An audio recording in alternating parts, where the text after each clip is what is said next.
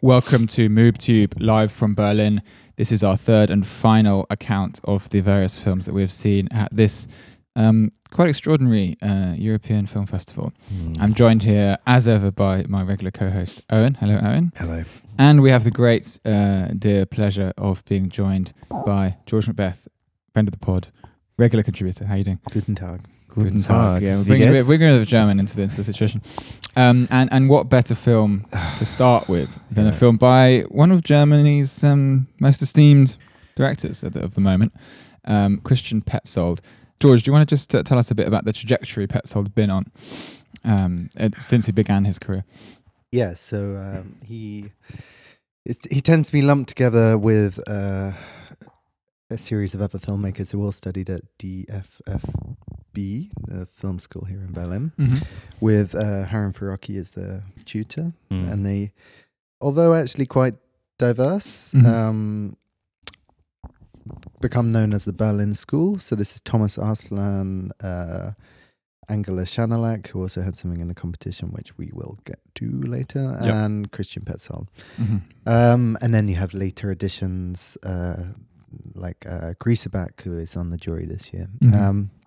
Now, though formerly a bit discreet and diverse, their main unifying trait at the beginning was that they could see a tendency after the end of the Neue Deutsche Kino, the New German Cinema, which of course you've covered abundantly on the pod, towards prestige films that dealt exclusively, after reunification in the 90s, with Germany's past and ignored the present. And so they set themselves a task, much as the neorealists had done in the 40s, of addressing current social predicaments. Which doesn't mean that they were a boring realist movement, anything but. I'm not quite sure what went amiss with Petzold, because he started working with Harun Farocki. His first few films were co-written with the and they were pretty close collaborators throughout the Farocki's life. He died in, I think, 2015 or so. And this first trilogy, The State I Am In, Gespenster and Yella, is each of it accords with this agenda to stay it's fixated on Germany's present. And there is the most striking feature of them is this the kind of corporate non-space of Schroeder's and then Merkel's Germany, these kind of neoliberal spaces. These neoliberal non-spaces. Lobbies and kind of industrial parks and incidental roads. Strikingly non-cinematic.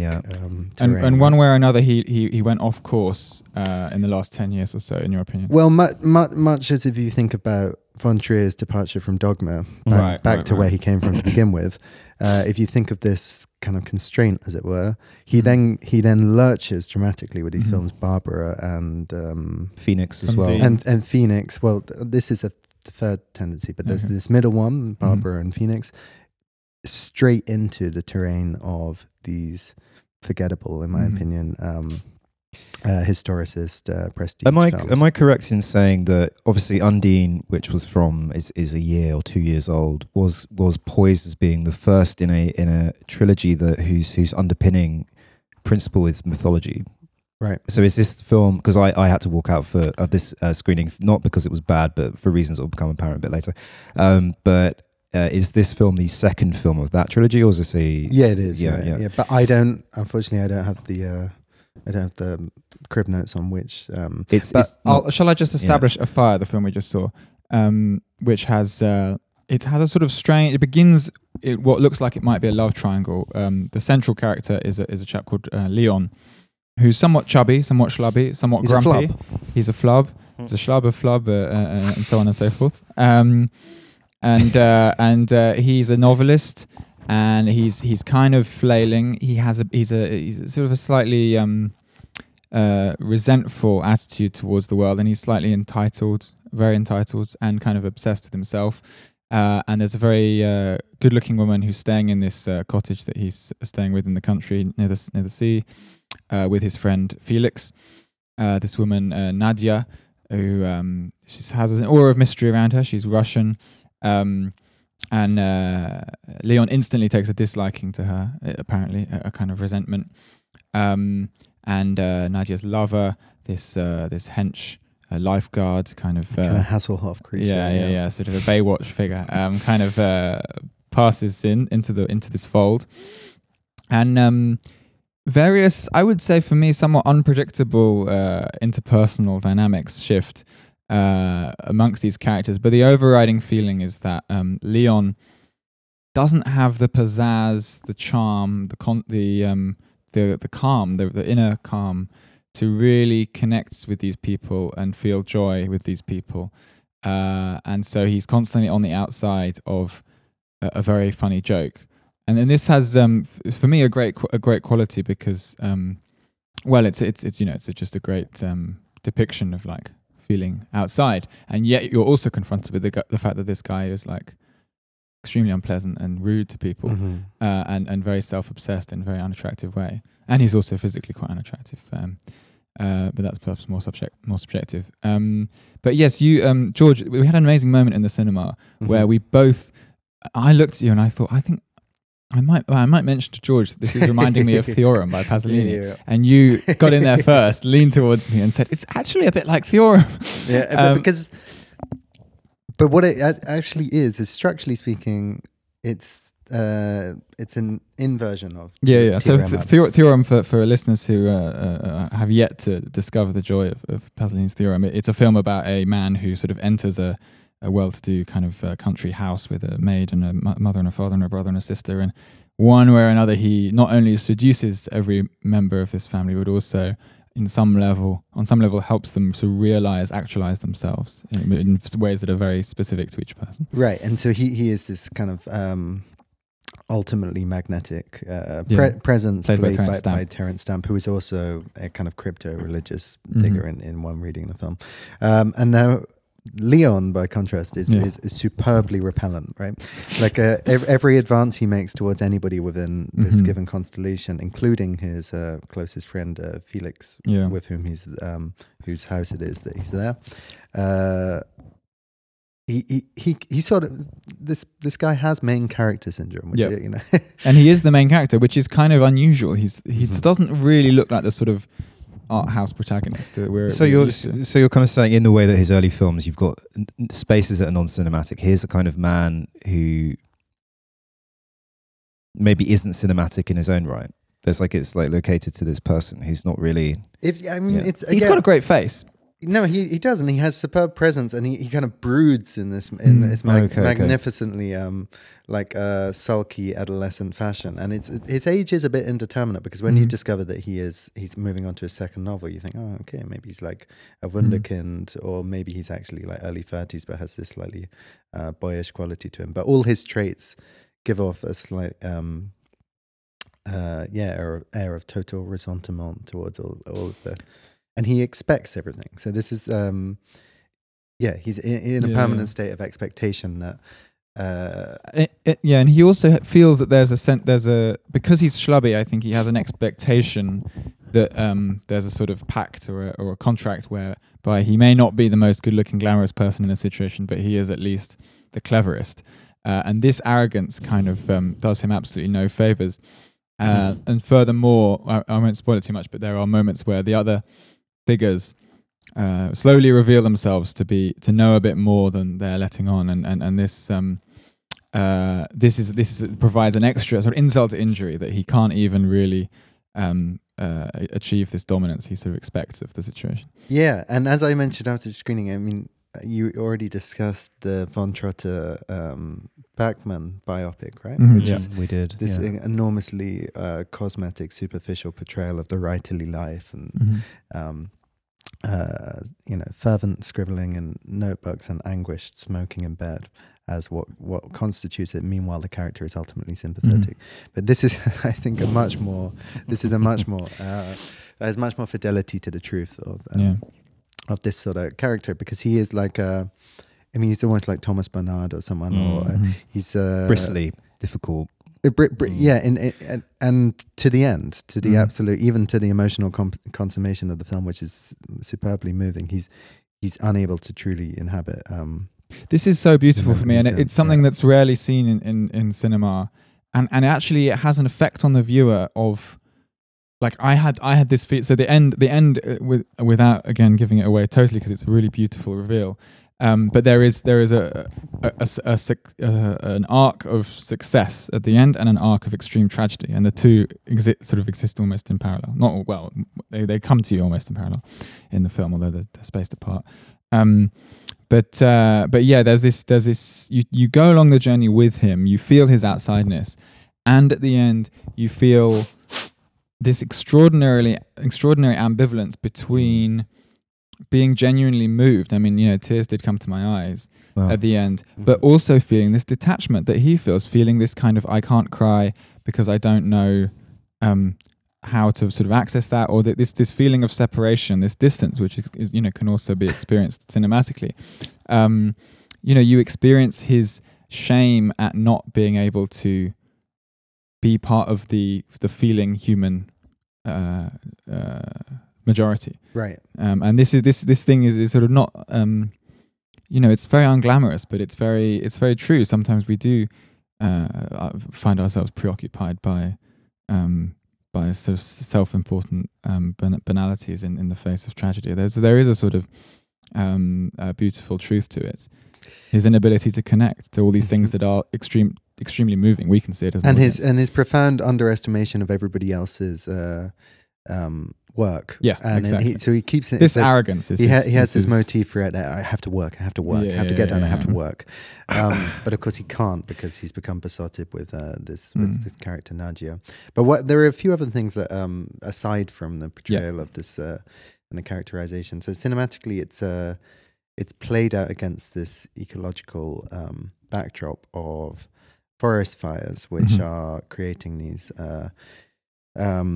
perpetual infernos in the woods. And the woods themselves are, I think, where the connection to this folkloric fantasy element begun in Undine, which I didn't think was such a successful film. Where water was a predominant source. Exactly. So here you have the fire, but much more successful. I mean, you have a real kind of feeling of Grimm or of Kleist, or when it's hard to go into without revealing too much. But let's say there are wild boars.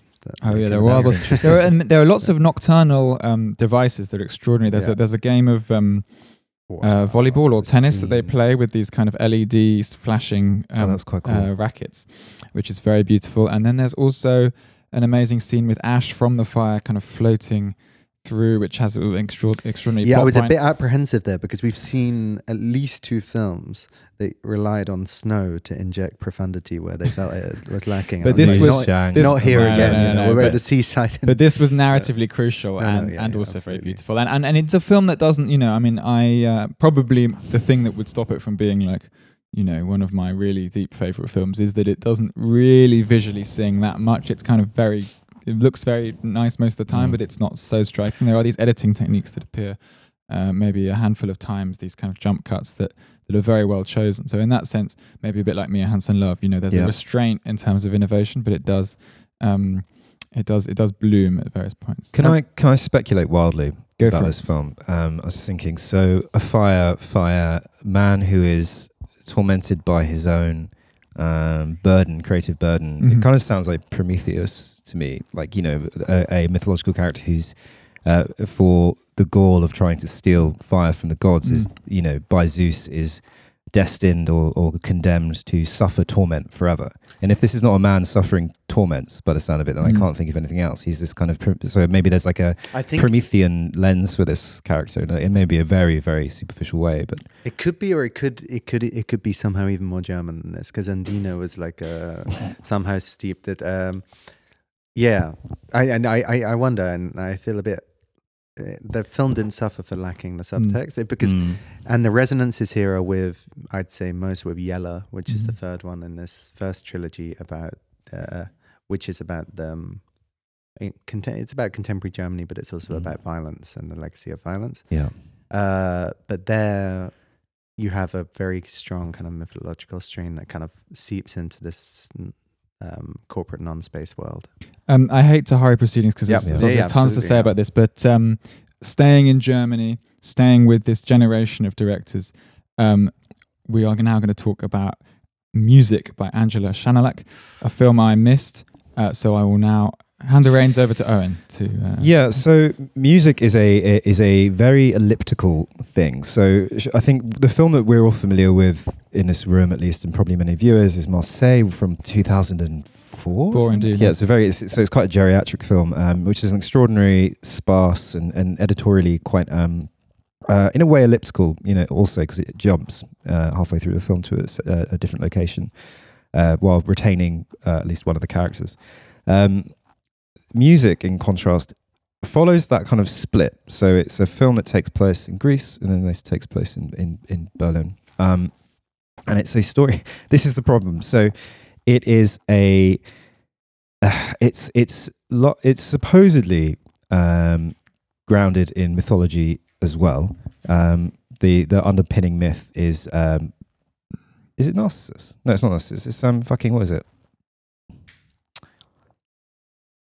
Oedipus Rex? It's Oedipus. Sorry, yeah, it's Oedipus. So it's based loosely on Oedipus. There's this Oedipal, alleged kind of Oedipal killing, father slaying, so the way this film achieves it is through a series of decontextualized scenes, kind of tableau vivant almost, that unfold from an accident to a storm to a imprisonment, a murder and imprisonment, love triangle, a romance, and then the dissolution of this romance. The film...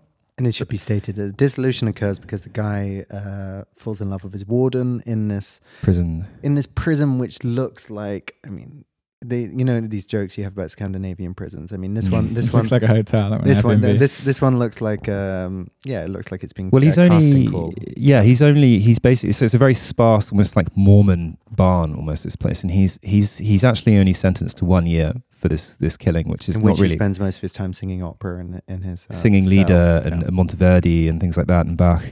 So yeah, so what I'll say is, like, for me, I really hated this film. I thought it was very staid, very poised, often tried to grab for, I'll say the overarching kind of aesthetic look was perfume ad, or maybe Georgie said sort of fashion ad, fast fashion ad. Mm-hmm. I think it has the kind of visual, I'd say the blocking and the behavior of actors is done in this very denuded, emotionless way. So you're thinking like you're Lanthimos, you're thinking kind of Dogtooth, and Does maybe it share anything with Marseille Lobster. in terms of the layers? No, because I'd say the difference here, and no discourse, but it's in Greece, and the character's Greek, and it's made by a German director. Yeah. And the Bressonian approach here seems to suggest that these characters really are blank and really have no interiority. Yeah. And they just act. So we have so much of folding the linen, shelling the pomegranates, watching the football.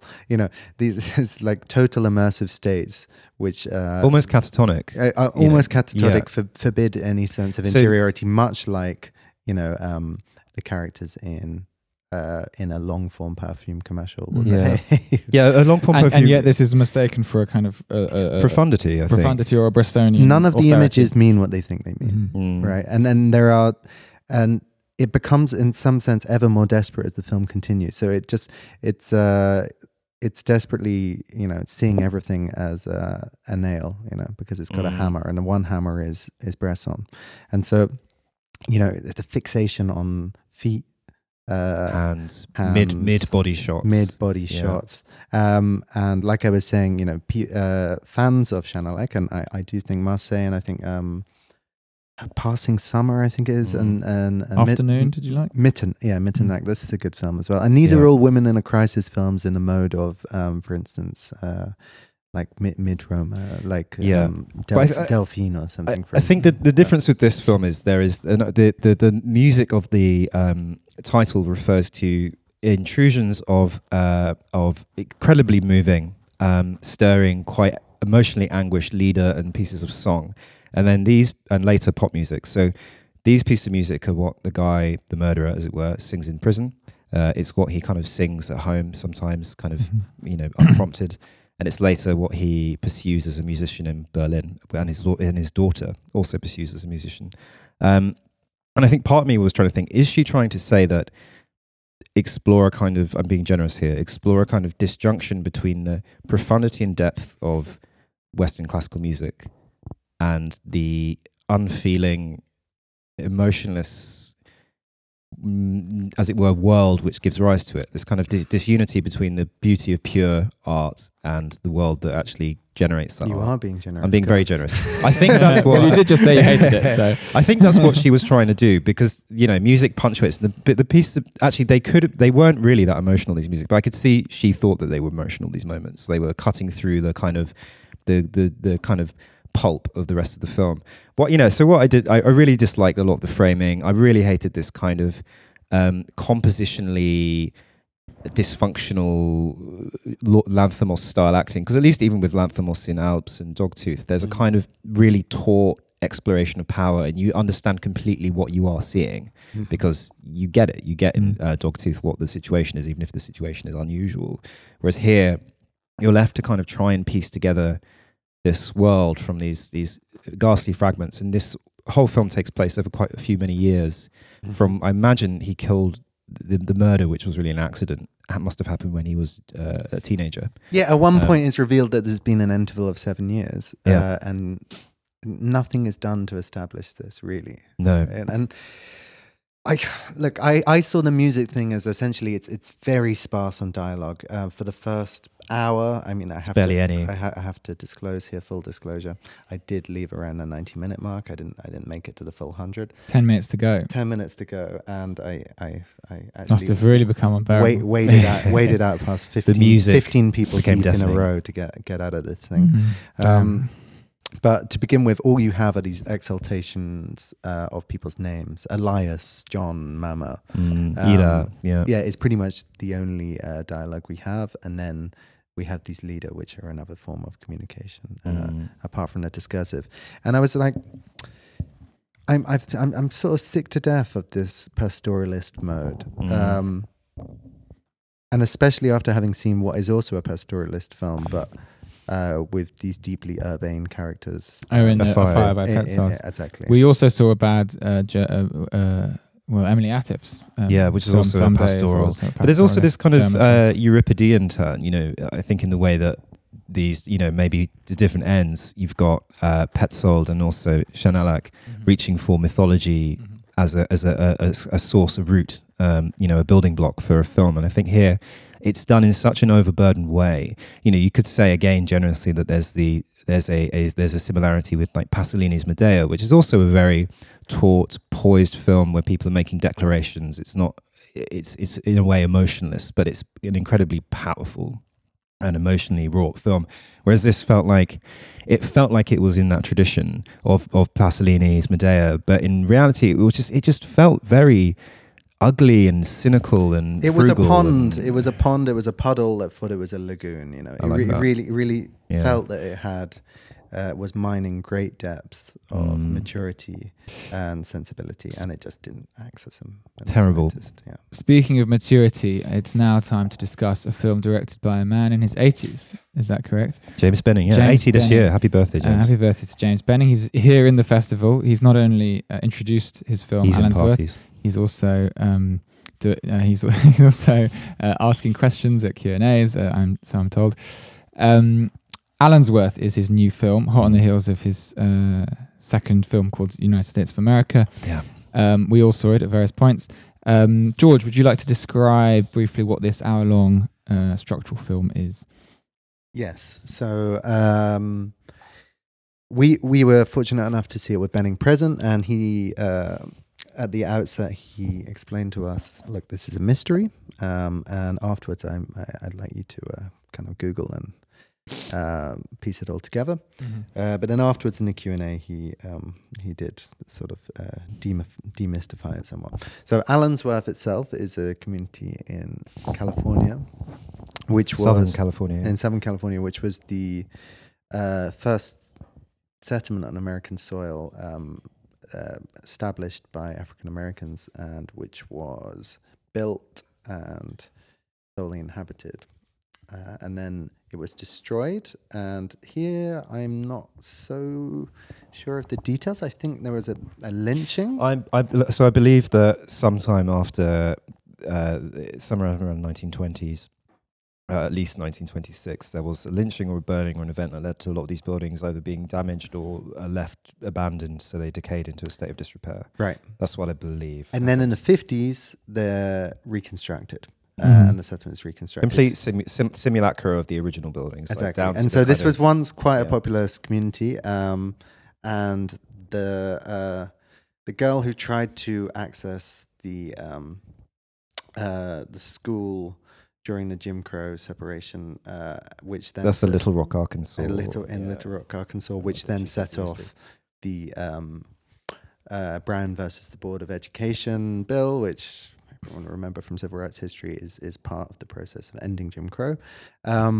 She came from Allensworth. So there is this, and then there's Benning's personal connection to it. So Benning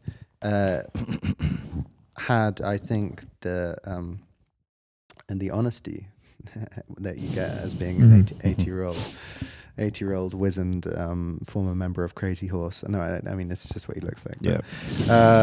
To say, look, I came of age in a segregated community where everyone was profoundly racist, including myself. And I subsequently built a shack, not unlike those that you see in the film in Allensworth, nearby, and then I became interested in the community, and now has 531 people I found out via Wikipedia. Yeah, it's a small community. Can I just interject? That's enough context, I think. Can I just interject and just describe the viewing experience? Absolutely. Yeah, it's an hour long, and it divides pretty neatly into 12 sections, each of 5 minutes. Each a still shot, shot on digital. Almost all the shots are exterior landscapes which center a building, one of these buildings that's been reconstructed. A couple of the shots have a piece of... They all have a sort of atmos from this still shot. It's very much in the style of his other structural films, just a still shot. Life goes on, often very vaguely in the distance a train might pass by, or you might see the reflection of a train in the window. It appears as if he's picked parts of this town that are especially not busy, but they're not totally deserted either. Yeah. There are some shots where he's chosen pieces of music, songs that relate to black, songs that have black in the title relate to black girls, or a Nina Simone song that describes Blackbird not being able to fly. And then in August, because they're all month, each of the 12 installments is of a month. Presumably filmed in a particular month over a year this last year. Yeah. And the August installment has a young black girl reading poetry by someone else. By Lucille Clifton. From the kind of 60s, basically. Racial poetry themed around being a black woman. But one of the parts of significance here, apart from the fact that it's the only human we see on screen, is in the center. There are humans kind of hovering. True. We'll get to that. There are many signs of human inhabitation, but the only kind of mid shot is this refrain that she returns to again and again from one of the poems, in the inner city, or as we call it, home. And because what we're sort of seeing here, I mean, you can place it within one of these Lost Futures films, right? Yeah. Not one of these like landscapes of resistance style, I mean, that genre. Because after the end of Jim Crow, you see a flight of urbanization and a re-ghettoization within. And then you get obviously the King riots in LA in the 70s, I think. But just context aside, did you? Well, can I talk? Let me talk a bit about space, a little bit about presence and human habitation. And I think one of the interesting things with Benning is so I'll refer to what he said in his Q&A and what he said in his introduction. So he said in the film there are 5 clues which are really red herrings hidden within the film. So that's one thing. And I think that's Benning being generous. He said that at the beginning. I think he's aware that his films require concentration and contemplation. and they're reflective experiences, and not necessarily they're not necessarily showing you. He's not necessarily showing you the thing you're looking at. He's showing you something else. And the red herrings is really designed to help you reach that other place. And I think with the shots, there are intrusions and eruptions. So obviously he shoots for a time in a day. He claims he only took 12 shots, so he's obviously probably chopped them down to these 5 He's minutes. He's humble bragging. I believe him, but the question there is, was a process for him where he was like, I will not press record and stop. yeah, he's not more than waiting for 12 something times. necessarily exciting to happen. I think he's kind of looking at the long edit for each shot and then picking out a moment that's particularly resonant. So that might be the arrival of a train or a reflection or a car passing. And I think these things are interesting because they tell us about a community that has been, as it were, in many ways intentionally separated from history, because it was founded by a pastor, Allensworth, and it was created as a space that would be sit outside, like in judicial terms or kind of local government and community terms, outside of Jim Crow laws, because it would be self-management, former self-governance within white America. Yeah, exactly. Yeah. So there's this separation, and there's a later historical separation, which I think for James Benning is the fact that Allensworth has really faded from memory as this site of kind of utopian imagination. And he said, one of the interesting things is that the train track was moved. It had a train station, and the train was moved about a mile or two away. Right, so it can no longer even be visited. They can't service this place anymore. So, but you see these trains. So these trains are kind of, I suppose, references to the idea that it's still part of America, but it's kind of detached from America in a lot of ways, and particularly from the memory of it. And I think, so in terms of his composition, you get these, sound is very important to him. And you're supposed to kind of absorb and look into this place, which might be a building, the side of a building, a house. And I think there's a similarity with like the photography of Luigi Ghirri or people like this. And there's, I think we were discussing overnight, and the name Ansel Adams kind of came up as well. And I think, or Eggleston also. Eggleston, I think. yeah. So I think there is a sense of you're required to do profound looking. And I always find with James Benning, they are always very moving experiences at a festival to see one of these films on a big screen. Actually, somebody said this in the Q&A that he found it a sort of a bit of R&R, because every year Benning shows up with a film. And it's always a heater. And you There's often a salve as well. And you will have seen any number of pseudo Bennings who think that many such cases who won't have, let's say, the structural underpinnings or the structural integrity, but will think that if they just put the tripod and let the rest run, the same effect will occur. I think I saw it without any of this context, without before or after.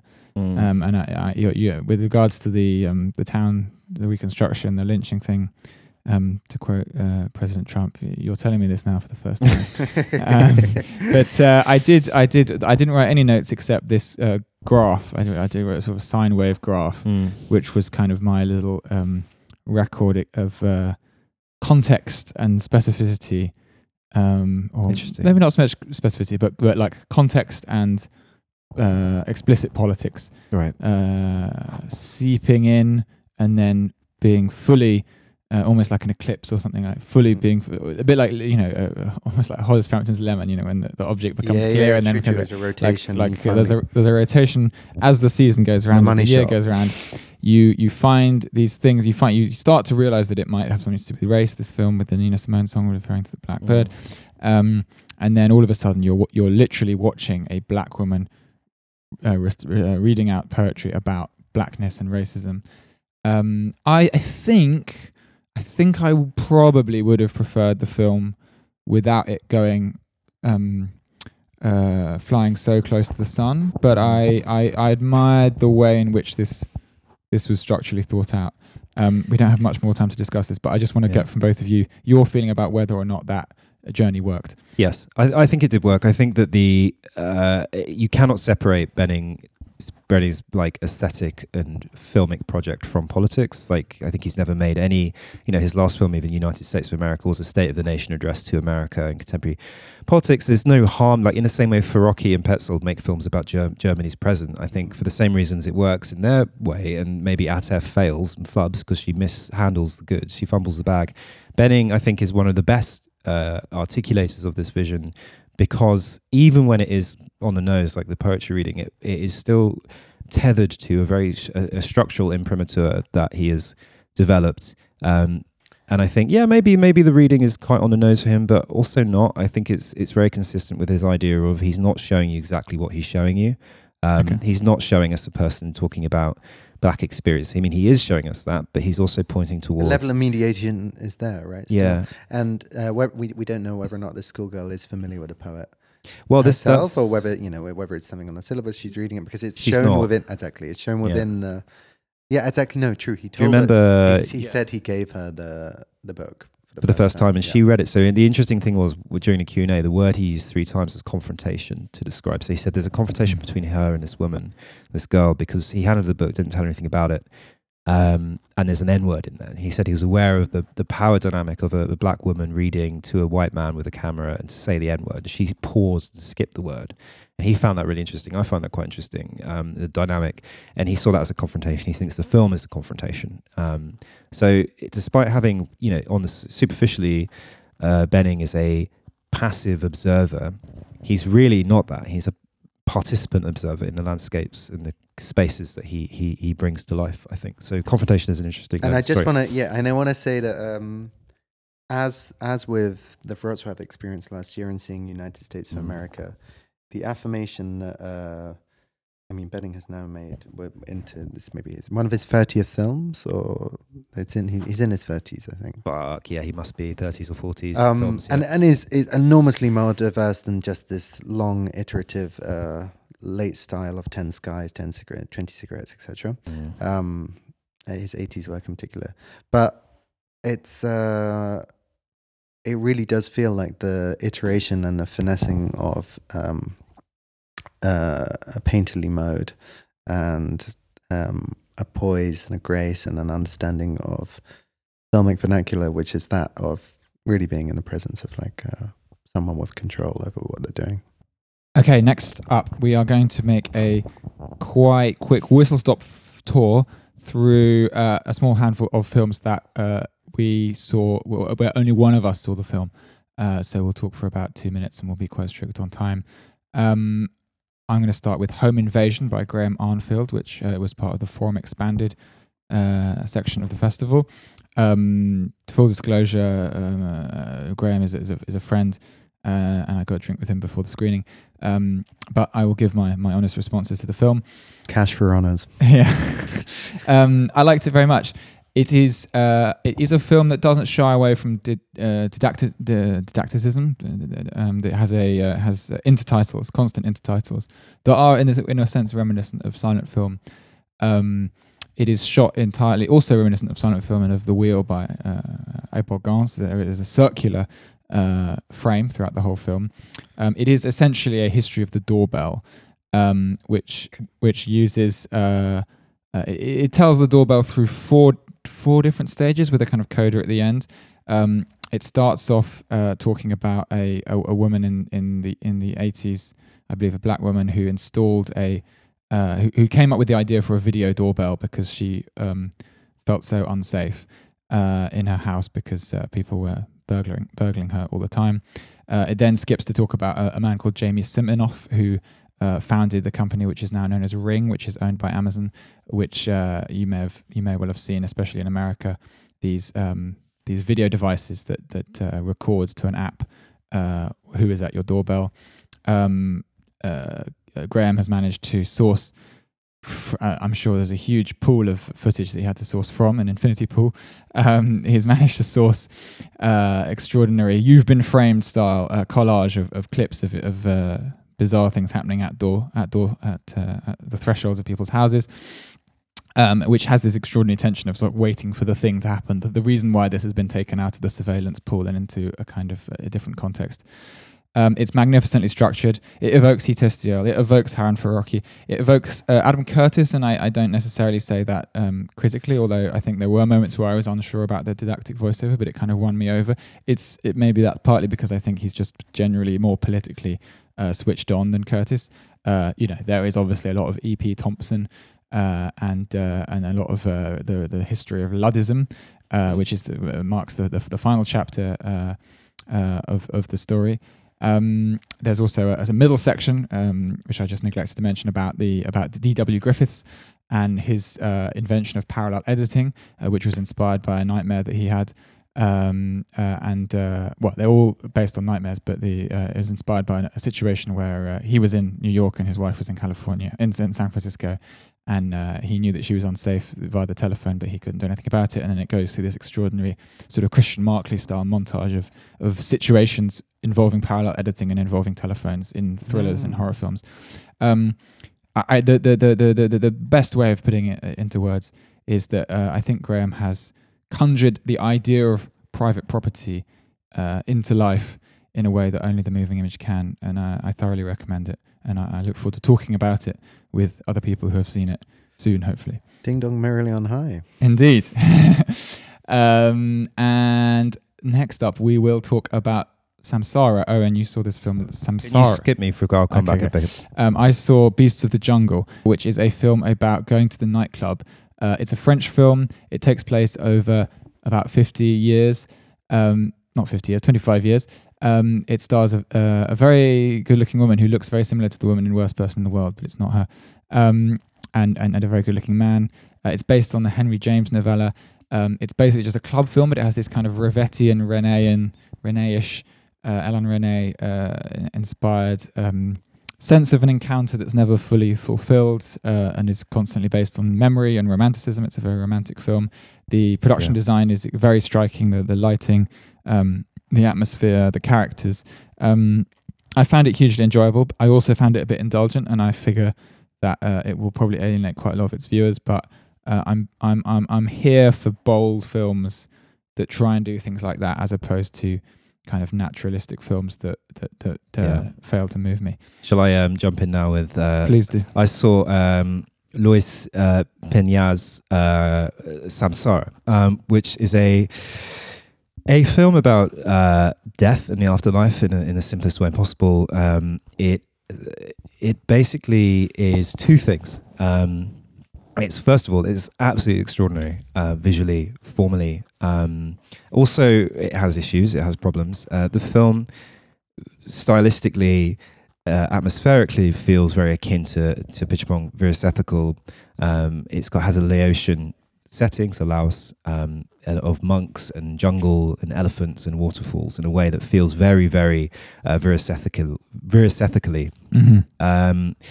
But it also has this amazing, so it really explores like this young boy who is looking after an elderly woman who passes away, and he's reading this Tibetan book of Buddhist afterlife mourning thing. You read this book to someone before they die, and it helps them navigate the afterlife and to be reborn. So again, there's this middle section, which I'll talk about in a second, and then there's a final section, which is it implies it's her rebirth as another animal in Mali, I believe. The final section fell very flat for me, but the middle section is an absolute heater. It is about 20-minute long, intense, rhythmic flicker film in the kind of tradition of Kubelka or Tony Conrad, and also brackaged to an extent because it uses color in a way that Conrad and Kubelka didn't use black and white. Mm-hmm. It's shot on film, it's shot on celluloid, and you get this pushing in of the celluloid. I was wondering in the first part of the film, is the film really essential? It's adding nice grain, but it really comes through in a little bit because that kind of insane light flare and bokeh and disruption that you get on the screen can only be achieved by subjecting intense light and variable light to film, celluloid. Mm-hmm. So it could only be achieved by that. It's a film where the use of film was absolutely essential and necessary to its effect. Mm-hmm. There's also an amazing 3, 4, 5 minute section in the middle where you hear it's black leader, so just black screen, and you hear just the buzzing of flies. And it's such a bold thing to sit in a cinema where, you see these kind of myopic, Emily Atef, middle of the road art house films that don't really take any bold and brave formal gestures, and you sit there and you're in a darkened cinema listening to flies buzzing for 5 minutes. It's absolutely incredible. The final section of the film, this kind of rebirth, it spoiled it for me. I really feel the film could have ended very quickly with just an animal being birthed or something, and then that's your film. It would have been obviously a lot shorter. But yeah, it's an astonishing thing. I felt really knocked sideways actually after walking out of that cinema, and I haven't been surprised by images in that way this whole festival. So yeah, it was a kind of a lucky pick. Basically, I just saw it in a list and decided to go for it. That's terrific. And there we were thinking you were going to see Samsara by Ron Frick. Yeah, ridiculous global sub Jeffrey Roggio bullshit. So George, you and I at the very start of this festival saw Rebecca Miller's She Came to Me with Peter Dinklage, Anne Hathaway, and some other actors whose name I can't remember. It is a somewhat twee kind of romance comedy about a woman, Anne Hathaway, who's sort of quite germaphobe and obsessive and neurotic. She also plays a therapist. Her husband, she's remarried, she's got a child. Her husband is this composer, this dwarf composer, played really well by Peter Dinklage. Dinklage is having writer's block. The son who she has had, Julian, I think his name is, who Anne Hathaway has raised with another man who died, is having a romance with the daughter of Anne Hathaway's maid, Polish maid, and this is the source of some anxiety because this daughter is of a much more conservative and much less privileged background. It's a fusion. It's a sort of comedic fusion of what is it? A fusion of George. How would you quite liked it? Yes. What would I say? It's confusion of. It most reminded me of the Coen Brothers, of a film like Burn After Reading, for instance, or Raising Arizona, perhaps. Also, I mean. He's the name that cannot be uttered on the festival circuit anymore, but Woody Allen.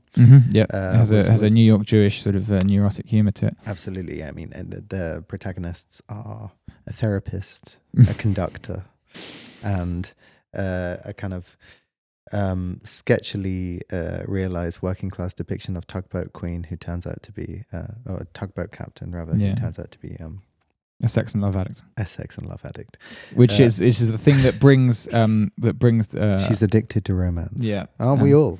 Yeah. And this is the thing which brings Dinklage's character off the writer's block.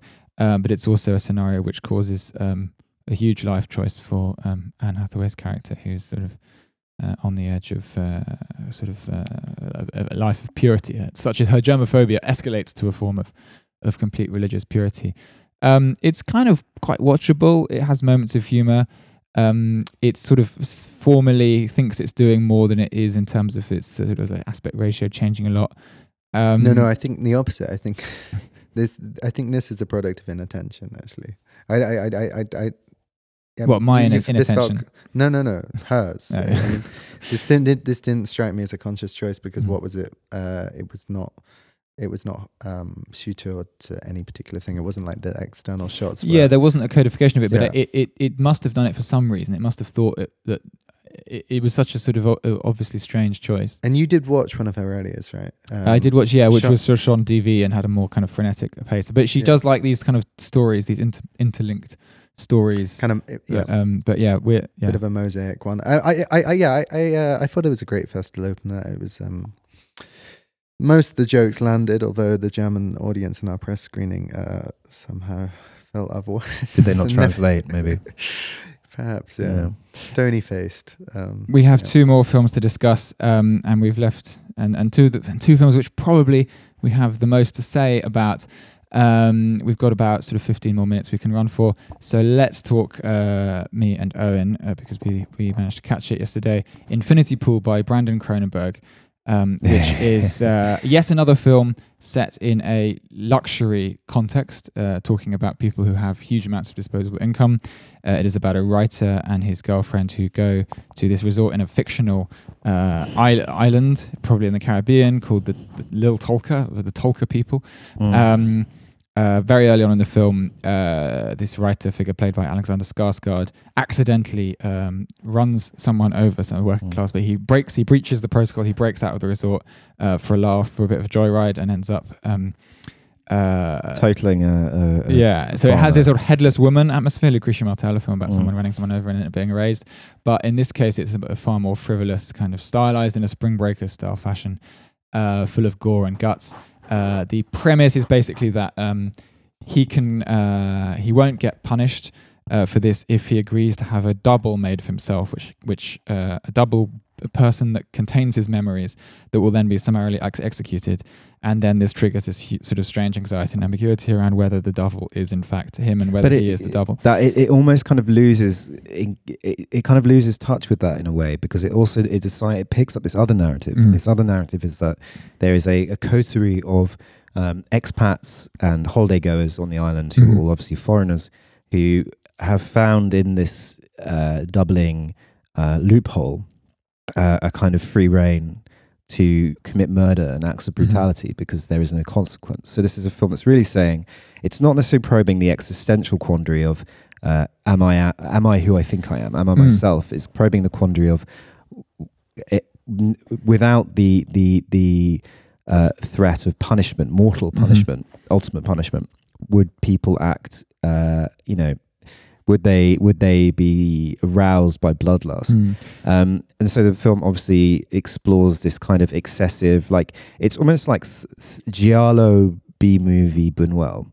Yeah, it's made in a very clumsy and irritating way. It has extreme close-ups constantly and very stabbing, very extreme. Yeah, and it thinks that the way to intensify is to turn things up and zoom things in, which I think is a misunderstanding of like the extraordinary subtlety and contradiction that you can inject the cinematic process with, without going into too much detail and giving too many examples. But that it's very turned all the way up, which makes it simultaneously sort of oppressive to watch at the time, but then very, very banal on reflection. It doesn't get under your skin in the way that Cronenberg's father's work does at its best, or Big indeed, I think there's something about there's also Mia Goth we should mention.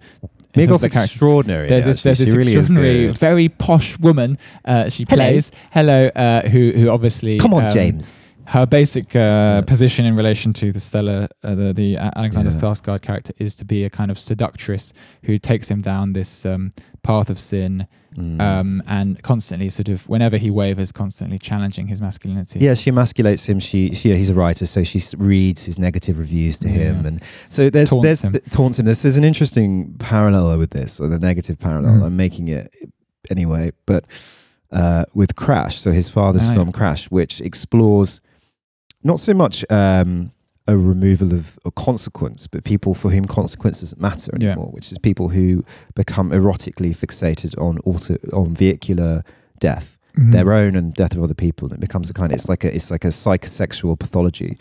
And like that, there's a coterie of insiders, people who are united by their kink and their perversion.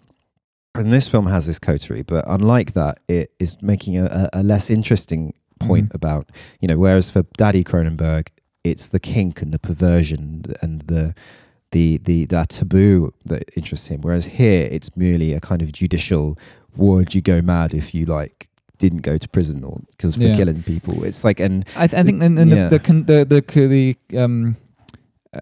Crash just gets to the heart of what it is to to have a desire that might not actually be good for people, which is like a very extraordinary and daunting feeling. Whereas this film is about is a sort of making a nihilistic wager about human nature and human behavior. I compare it to Triangle of Sadness in this regard, because they're both films about the super rich, and they're both films that that imply that basically, given half a chance, most people would just for the fun of it, just out of sheer boredom and a desire for an individualist desire for power, would just oppress and exploit others and laugh about it. And I think I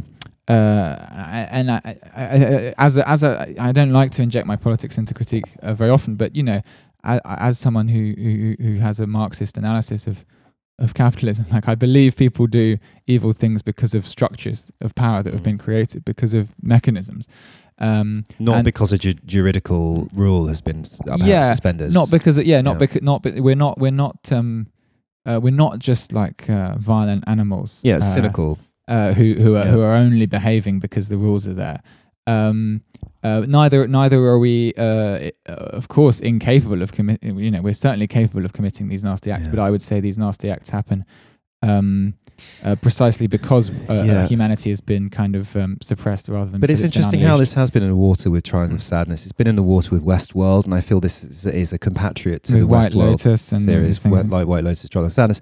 I think the final thing I'll say, so there's a narrative conceit in this film that he decides to stay longer, and his wife goes home. He claims he's lost his passport, but he's really hidden it because he wants to kill. A bit like Sundown, which like Sundown.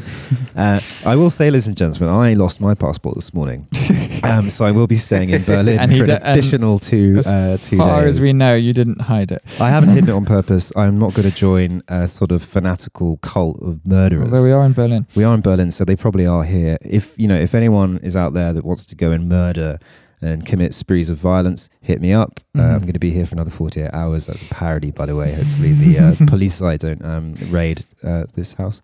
But yeah, so should we hit the next and final? Yeah, absolutely. I suppose one thing I wanted to say, just, I'm not a huge fan of horror films. So I think, there probably will be people who see this film and just like get a thrill out of like the squeamishness and the jump scares. But yes, I think for me, a good horror film is one that really gets under the skin of our anxieties rather than like needlessly making us feel anxious. Rather than making us feel anxious. And therefore gives us some kind of mediation and some kind of understanding of like the root of our anxieties, rather than a film which just needlessly prods at us, at our anxieties for 90 minutes and then kind of just lets us go and and keeps us in a state of boring, banal fear. Now, moving from one state of boring banality. From one state of boring banality to potentially another. Last night, we watched the final film, which we're going to review today. In Water, is that what it's called? In Water, in the sea, no? No, In Water. In Water, Mul and Seo, by Hong Sang-soo. Just for a little bit of background, Hong Sang-soo is a Korean filmmaker whose work South Korean filmmaker, not a North Korean filmmaker. We're still waiting. We're still waiting for that new wave to get that Juche wave. It's he's a filmmaker who's largely very popular with a certain kind of corner of sort of film Twitter. He makes at least a film every year, pretty much. Almost all of his films are extremely dialogue heavy and tend to concern. Shall I pick up here because I'm the one that's like honged myself the most. So Hong Sang-soo's films often he uses available light. His film camera's often static or it maybe pans on a tripod. Very simple. He pays very little attention really to composition. Or to lighting. Sounds great. They don't really interest him. I'm not a fan of his what I've seen. There's elements, but they're dialogue heavy. We watched Virgin stripped bare by her bachelor. Yeah, you've got grass right in front of your face, which we've seen. And these films often circulate around writers, actors, directors, screenwriters, and himself really. Just reverberations of there's himself. Usually a sad woman and there's usually a few sort of hapless gents. Nothing really much happens.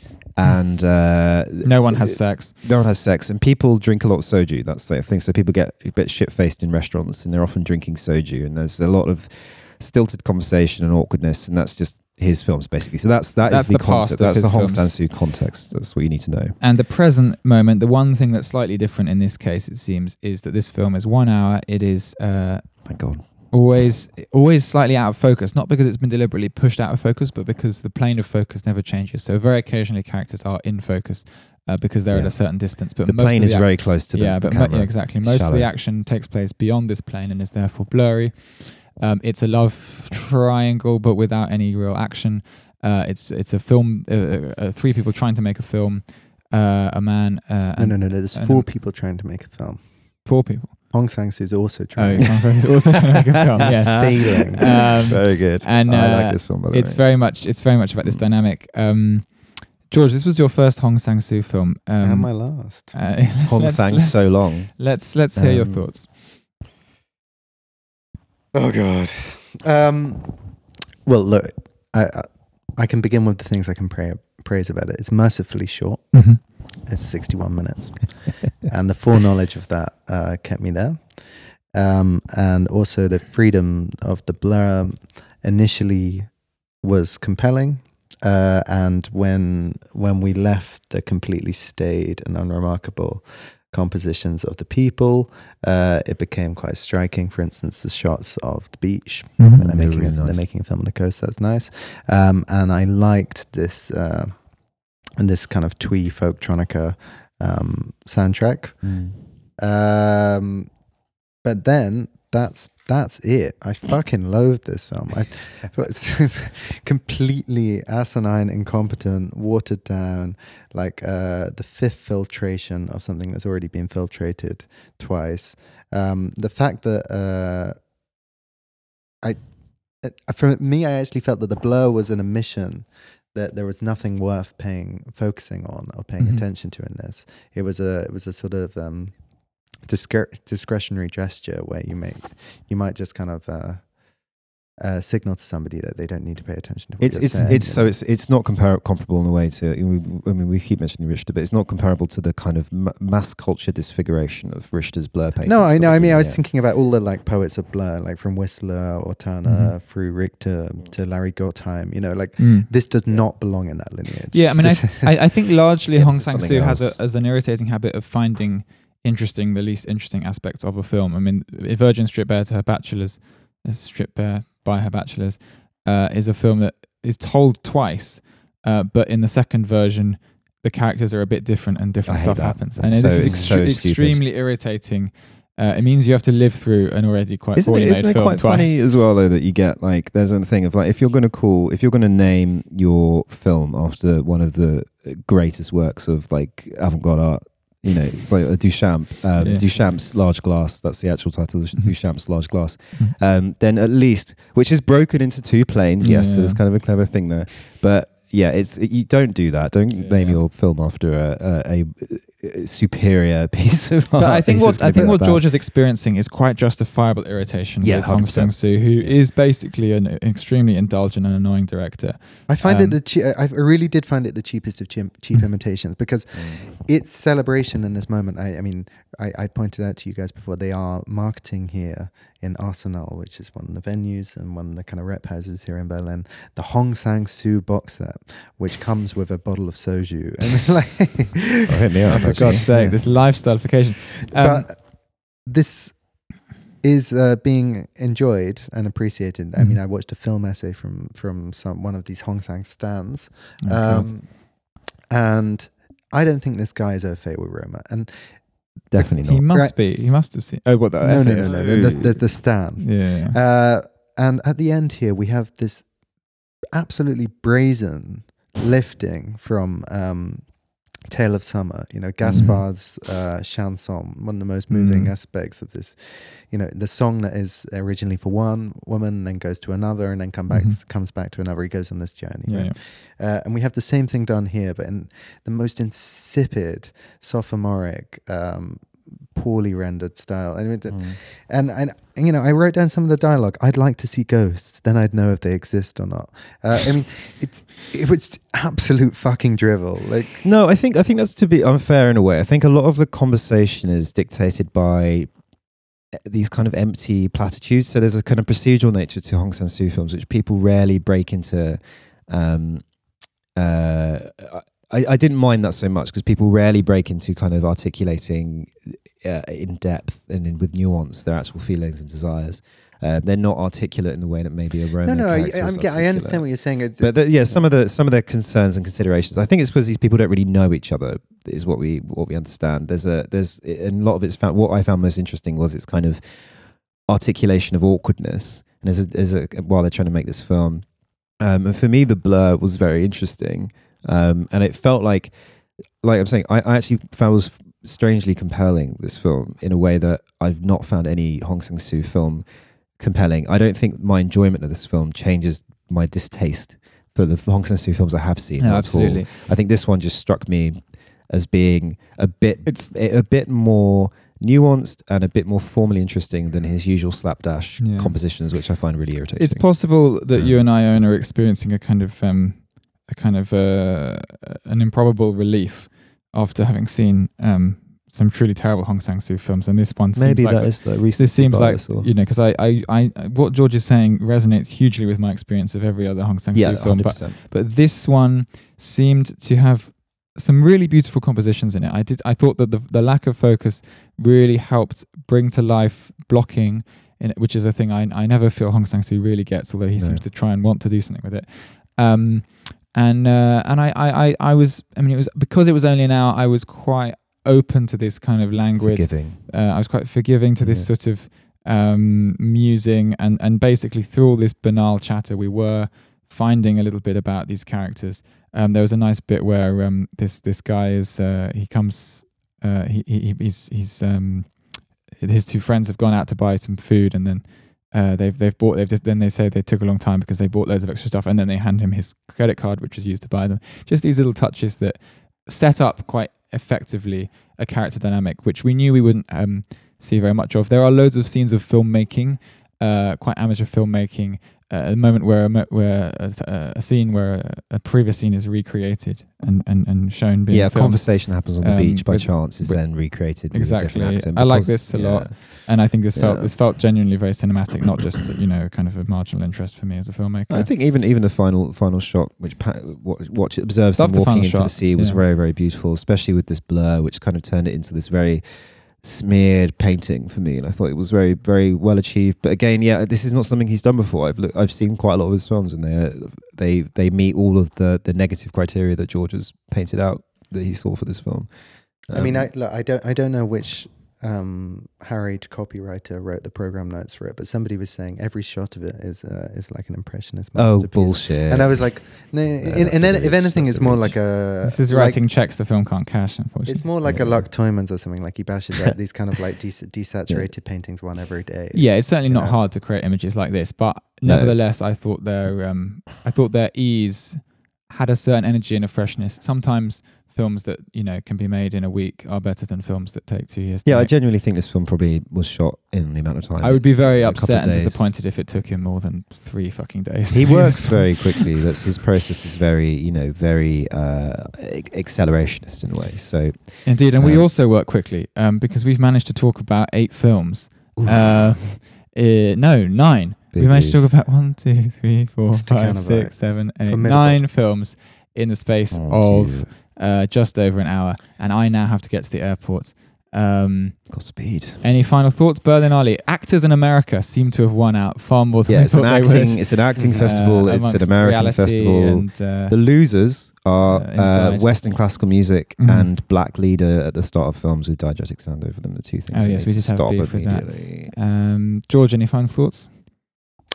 No, but You had a good time? had a great Mm, time. great. And faith in cinema somewhat rejuvenated. Great. Mhm. By certain outliers Huh. from the general normification that we've seen in many of the films. Absolutely, yeah. Okay, well that does us. We will be back in London eventually. Some of us much sooner than others. We've still got to review Mia Hansen Love. We've still got to review Hu Xiaoshen. Hu Xiaoshen is going to come. But for now, Auf Wiedersehen, Petzold. Auf Wiedersehen.